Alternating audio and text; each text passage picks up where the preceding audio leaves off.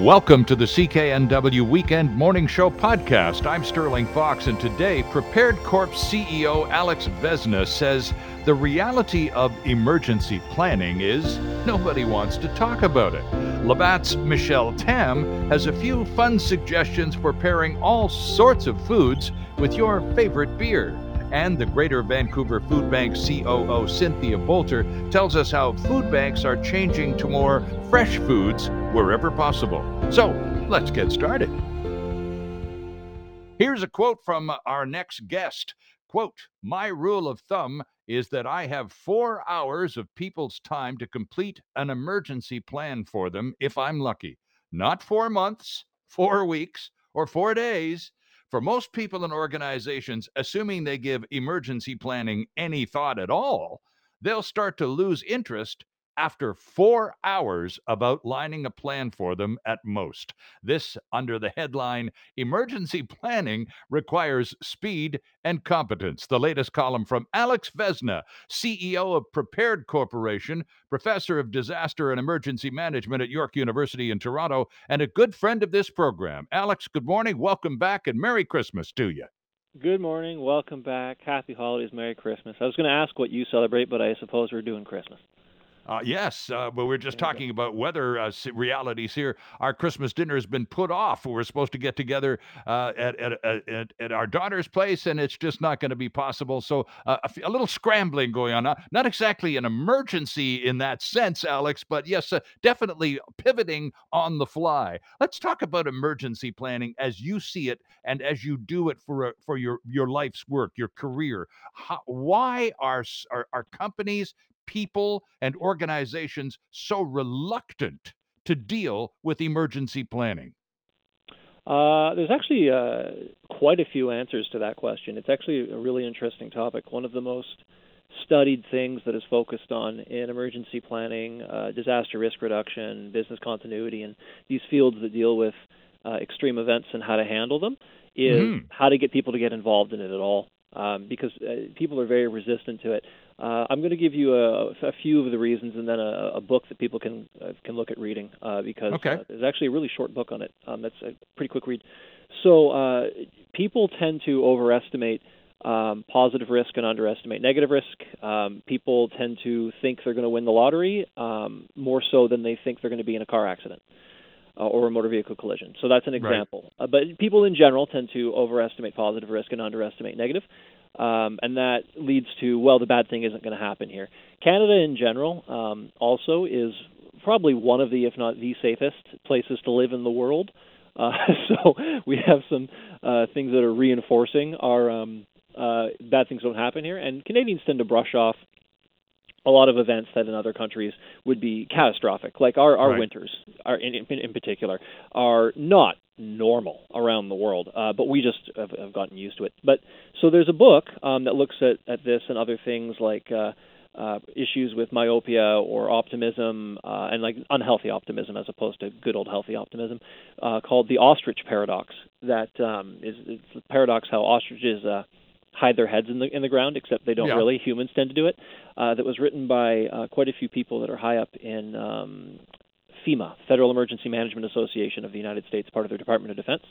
Anyways, the Ostrich Paradox actually goes into about 5 to 8 different reasons as to why people do this, and it's like 200 pages or less, and it's a little like you can put it in your pocket. So, could one of the other reasons, as you apply specifically to Canadians, be our sort of innate cheapness and a reluctance to spend money on something we find it easy to imagine not really happening in the first place?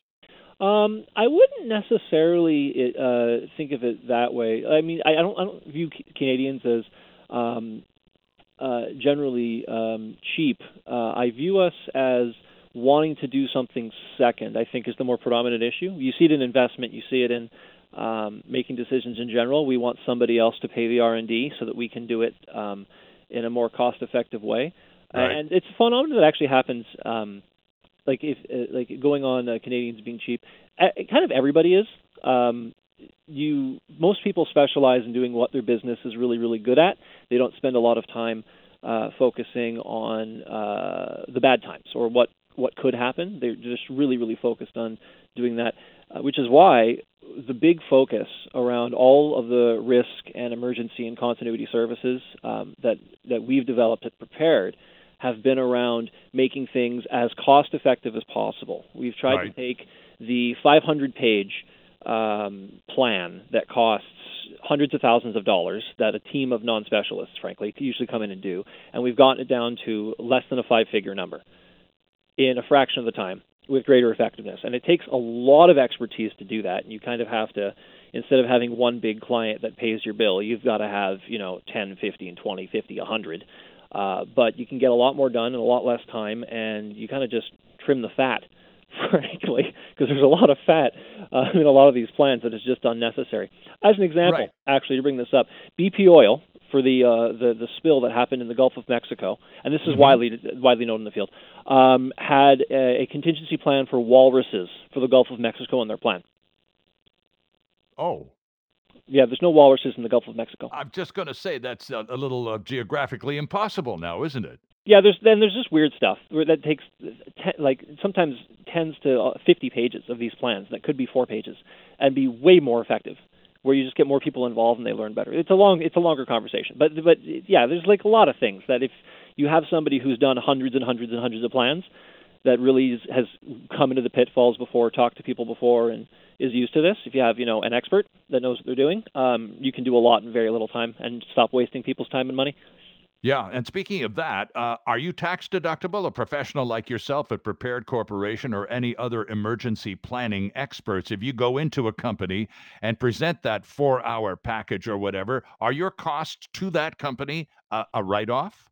It can be. It depends. And actually, one thing we're working on is trying to get the provincial and federal job grants that apply to certain health and safety training to also apply to emergency planning or continuity planning with like an 80-20 split so that you actually just get a grant for it.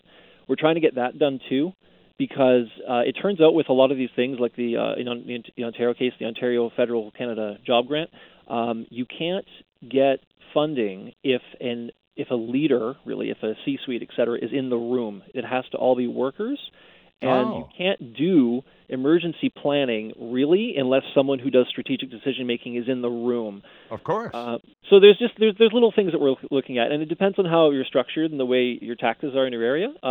Many times, yes, but that's like we none of these consultations for initial phone talks to find out if it applies to you cost any money. So if you want to kind of work that out, just call me.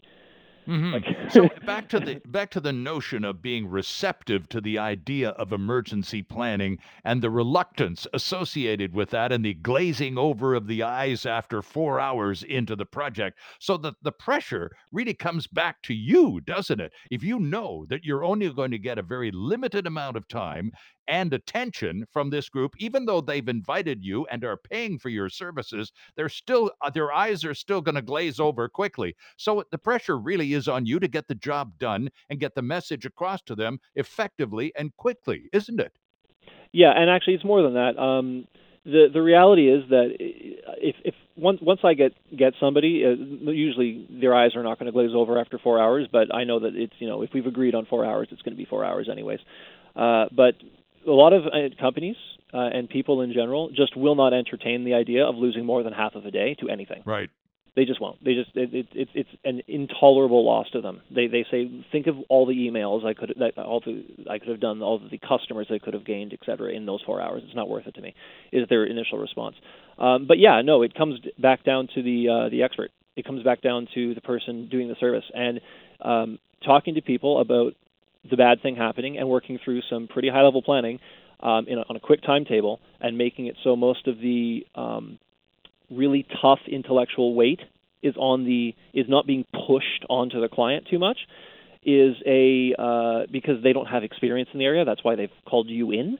Sure. Right. Is not an easy skill set to learn. It also requires some pretty high level facilitation skills, which we don't really teach much in the professional world, or especially in schools these days.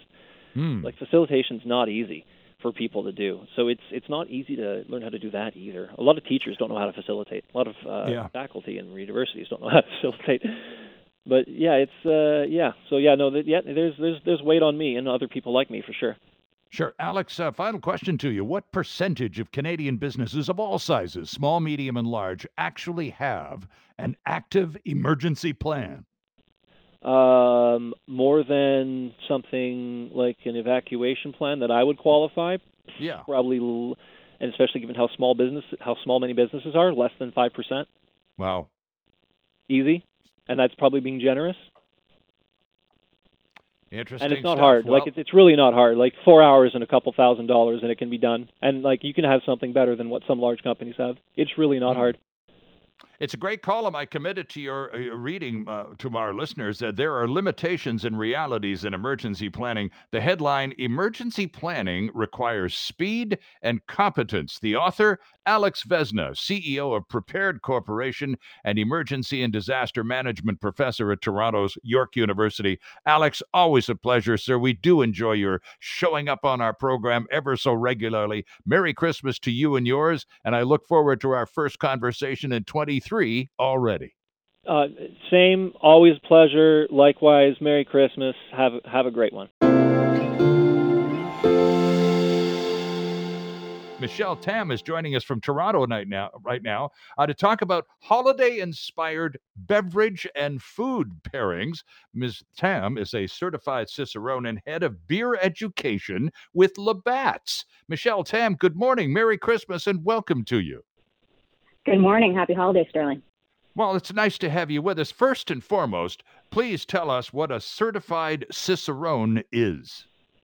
Well, that's just a very fancy term for somebody who gets to taste a lot of beer.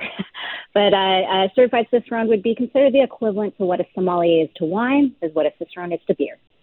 Ah, okay. So a sommelier for wine has to go to take courses and pass exams and demonstrate a clear knowledge of the subject. Clearly, does that same program and that same process apply to the beer industry as well? Absolutely. So it's the same amount of rigor that would go into being certified as a sommelier, but with a thorough understanding of the ingredients, the process for developing and creating beer, all the different styles of beer that exist in the world, how beer pairs well with food, how to best even serve it, and how to just create the most enjoyable experience for enjoying beer. So you're one of a very few certified Cicerones in Canada. You were the only woman at one point in your career. Now there are close to a couple of dozen of you with Labatt's across Canada. But still, this is a designation most of us have never heard of. So how new is it? The program was developed a little over 10 years ago. At the time when I was certified in 2013, there was around 40. And you're correct, I was one of the first females too. But at this point, the interest in beer across the country continues to grow. In fact, Canada is the country that ranks the highest year over year in searching about beer on Google. And all of that interest into beer, into the brewing process and styles of beer has grown so much that there's now 175 and still growing number of Cicerones in Canada. Interesting. And where does one go to take the exam and all of that kind of thing? Where's the central data bank, if you will, for this program? Well, the Cicerone certification program started in Chicago, but it is an international organization. They hold exams all around the globe, a few times a year here in the country. Let's talk a little bit about beer and how it might work with, say, turkey. We just had the Butterball Turkey folks on with us, Michelle, before you joined us after the news. They were talking, of course, about last-minute plans and how things occasionally get turned around and lots of good cooking tips. So now we're talking about pairings. And I know that you have, do you have, for example, and we know how popular beer is with Canadians, and I'm not surprised to hear that we search Google for beer more than any other country in the world. But when we talk turkey dinner, not a lot of us, I think, initially think about beer as an accompaniment. Some would you usually sort of think about white wine and stuff. So re-educate us on the matter of beer working with turkey, particularly what type. Certainly. So there's so many different styles of beer. I encourage, especially as we're bringing people together again for the holidays after some time, is to have a variety of different types of beverages. So in addition to having wine in the fridge, as well as beer and non-alcoholic options. And with beer, it's a great accompaniment as well as it's a great cooking ingredient. So as you're preparing those turkeys or even your roast chicken, you can use beer as part of the brine.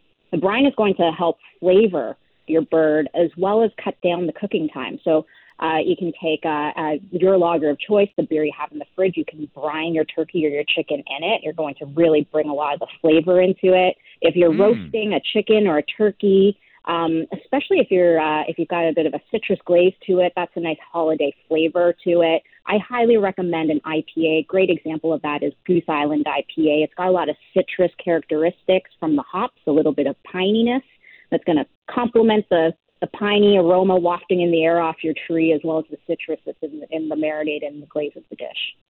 So what can you tell us about, just to stay on this beer with turkey dinner theme for a moment or more, Michelle? You've been at this for a long time, and you've accomplished quite a bit in the process. What can you tell us about Canadians actually cracking a beer with their turkey dinner?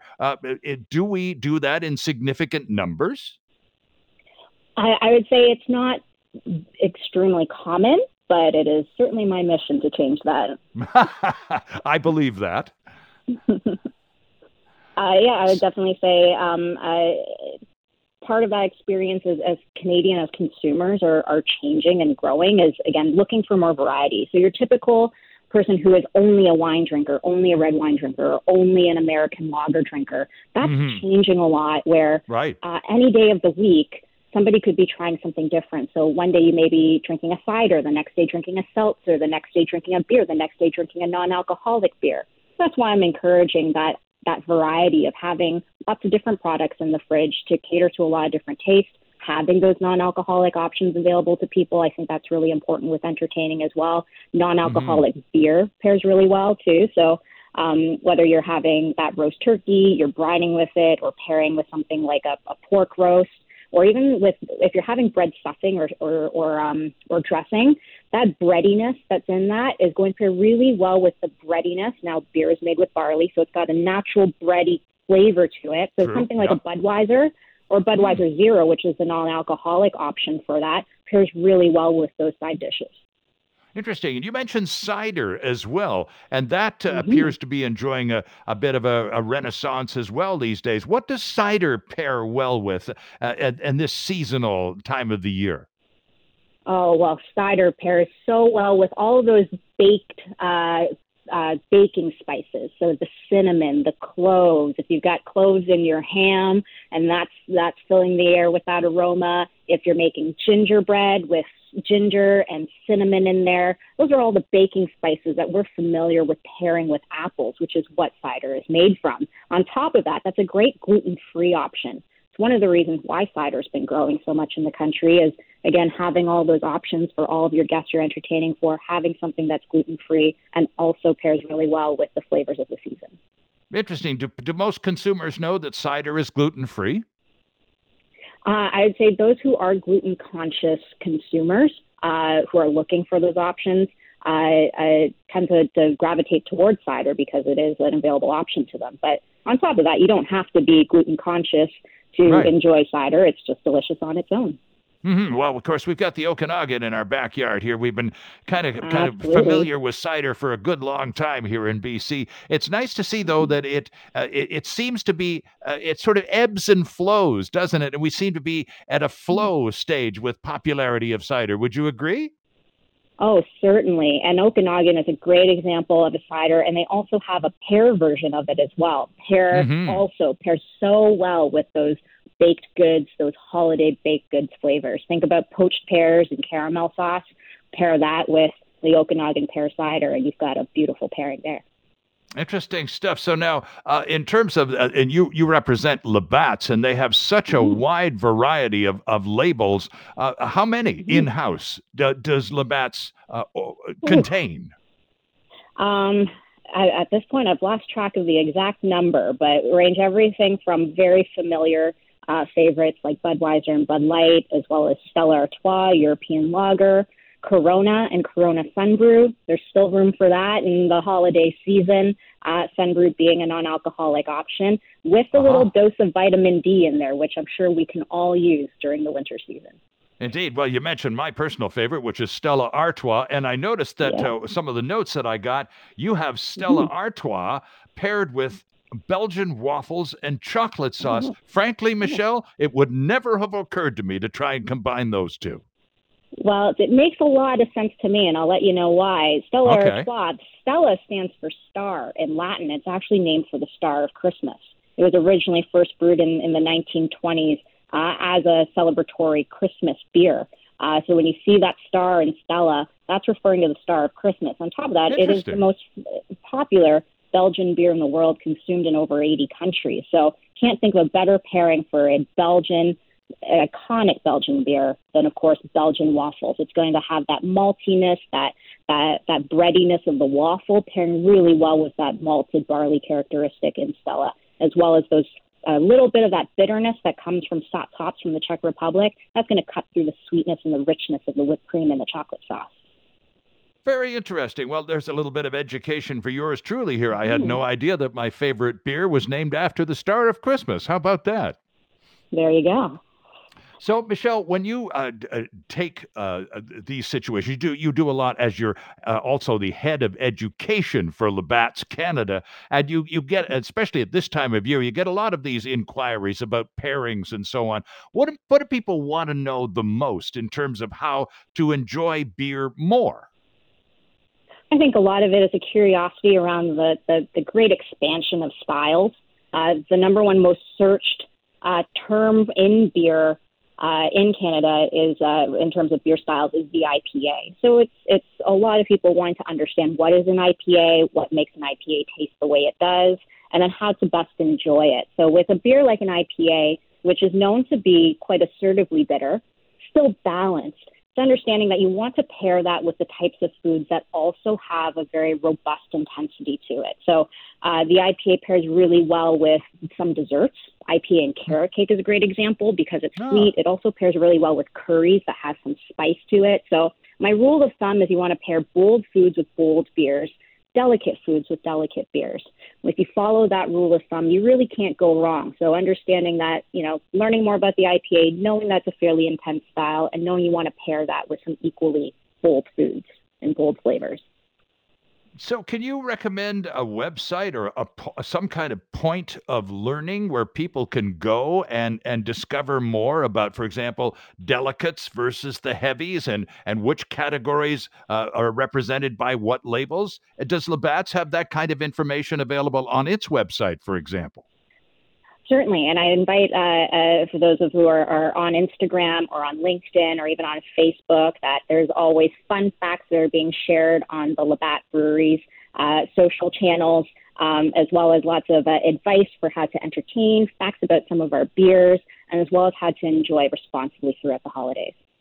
Interesting stuff. Well, Michelle Tham, thanks very much for this. We appreciate your time on Christmas Eve. It's my first conversation with a certified Cicerone, and it's been absolutely delightful.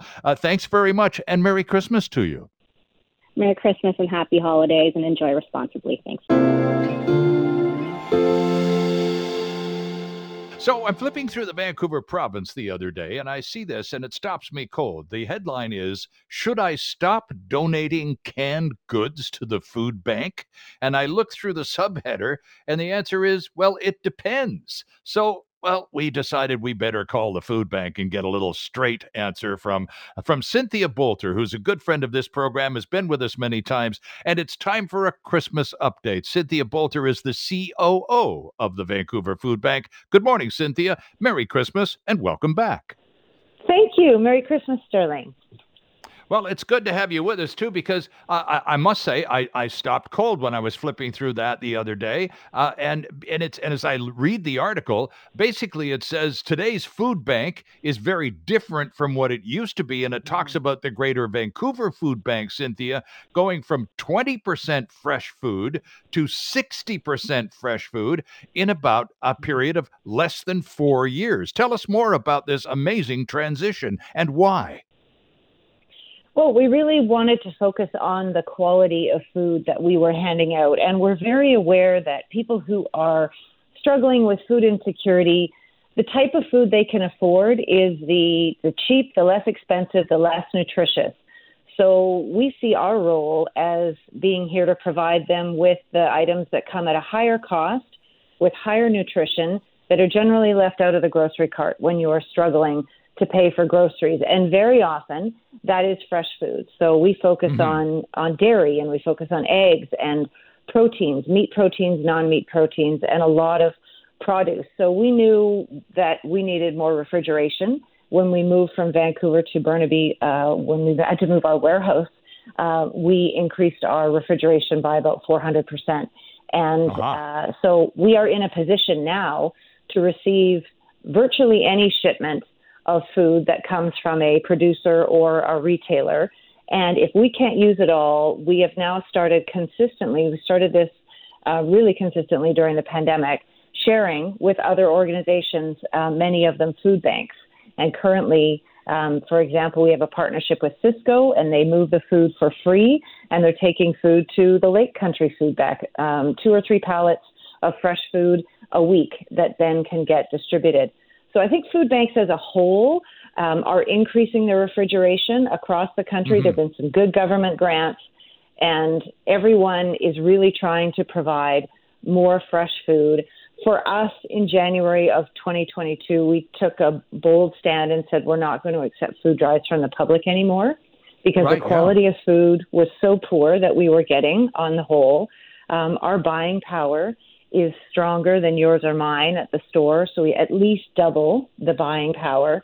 And it takes volunteers and staff to sort through that food that is at least 30% garbage and spoiled and already opened, and it's just not the quality that we want to share.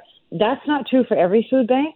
So I always just suggest to people, call your food bank, go to their website, see what they need, and then you'll know that you're doing exactly what they need and what helps them.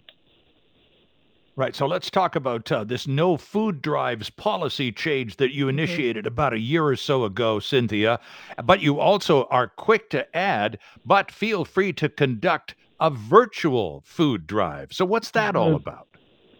The virtual food drive is an online fundraiser, and it's really fun, very visual. It can be competitive in a really fun way with other departments where you work, with friends, with family. And it's a way of raising money for the Greater Vancouver Food Bank. It's very easy. There's no waste. And it means that we receive funds that we can then turn into the menu items that we put out for our clients every week. We plan about a month ahead with our menus, and we have 4 additional nutrition programs, all of which the food in there, in all of those programs, we buy all of that food. It's not donated. So doing a virtual food drive is such a fantastic way for people to support the Greater Vancouver Food Bank. And then what we found is a lot of corporations will match. So they want to support what their employees support. And if their employees are doing a fun drive, a virtual food drive, then they'll say, hey, you know what? Whatever you raise, we'll match it. And that's great for everybody. On the website, you talk about palletized food donations. If you have one, please contact us, and you give Alex, the manager of operations, name and a button to push. What is a palletized food donation, Cynthia? So that is a donation that is going to be coming in from the food industry somewhere. So it is a square, a pallet is a piece of wood, sort of a platform of wood that stacks and stacks, and cartons of food are placed on and then wrapped. And this is how food gets moved around in large quantities. So we might get 5 pallets of peppers. We might get 20 pallets of potatoes. We might get 3 pallets of yogurt. So that's the size and scope of the donations we accept, and we accept them from industry because we know the quality coming from industry. We have pre-vetted our partners, and we know that this is food, and they understand our food donation guidelines as well. So they're not going to give us past dated food or food that isn't nutritious because they know we won't accept it. Mm-hmm. So, so the virtual food drive is an excellent way to assist, to give energy and money to the food bank, and it also keeps the work of the food bank focused on the changing conditions, which are more and more oriented towards providing fresh food where possible. Correct? Yes, that's a great summary. Well done. And how about volunteering? Before we let you go, it's Christmas Eve, and we know that the food bank relies heavily on the good nature and incredible support of an army of volunteers. How does one go about joining? So go to our website, which is foodbank.bc.ca. And on there, we have a volunteering option right at the top, and you can sign up as an individual or you can sign up as a group. The really great thing is we're seeing more and more groups. More and more companies are giving their employees time to volunteer during the day, which is so amazing. And they come to one of our locations in Vancouver or Burnaby or New Westminster, and they volunteer for, 3-4 hours or up to 6 hours. And they have an amazing experience. And part of that experience, I think why it's so good is the quality of food that we're giving out. They truly feel like they're making a difference because they see the quality of food that is being provided to people who can't afford it. So we are ready for new volunteers as of January and excited to meet some new people. All right. So that address, by the way, if you want to volunteer and you want to sign up, just head to the website. It's foodbank.bc.ca. Cynthia Bolter, COO of the Greater Vancouver Food Bank. Merry Christmas to you. Thank you for joining us with an update, a very important topic to touch on at a sensitive time of the year. We do appreciate the fine work you do. Keep it up, and we'll talk again in 23, Cynthia. Thanks so much. Merry Christmas and Happy New Year. Thanks for listening. Don't forget to subscribe wherever you get your podcasts or listen to us live 6 to 9 weekend mornings. I'm Sterling Fox. Have a great week. Hi, it's Shauna, and I might be a bad parent because my kids think French fries are vegetables. Hey, it's Ryan, and I might be a bad parent because I went out for wings when my wife was in the hospital after giving birth. Johnny here. I might be a bad parent because in my house, the tooth fairy gives pocket change. But we're not alone. Len emailed us and said his 6-year-old daughter's Tarzan moment going from love seat to lazy boy by curtains made him more proud than any dance recital. And Andy left his 2-year-old at the rink. All right, guys, I'm sure we're not alone. Like Andy's kid. For stories and confessions like this, make sure you check out our podcast. It's called Bad Parents, and it's available wherever you get your podcasts. I left a glove at the rink.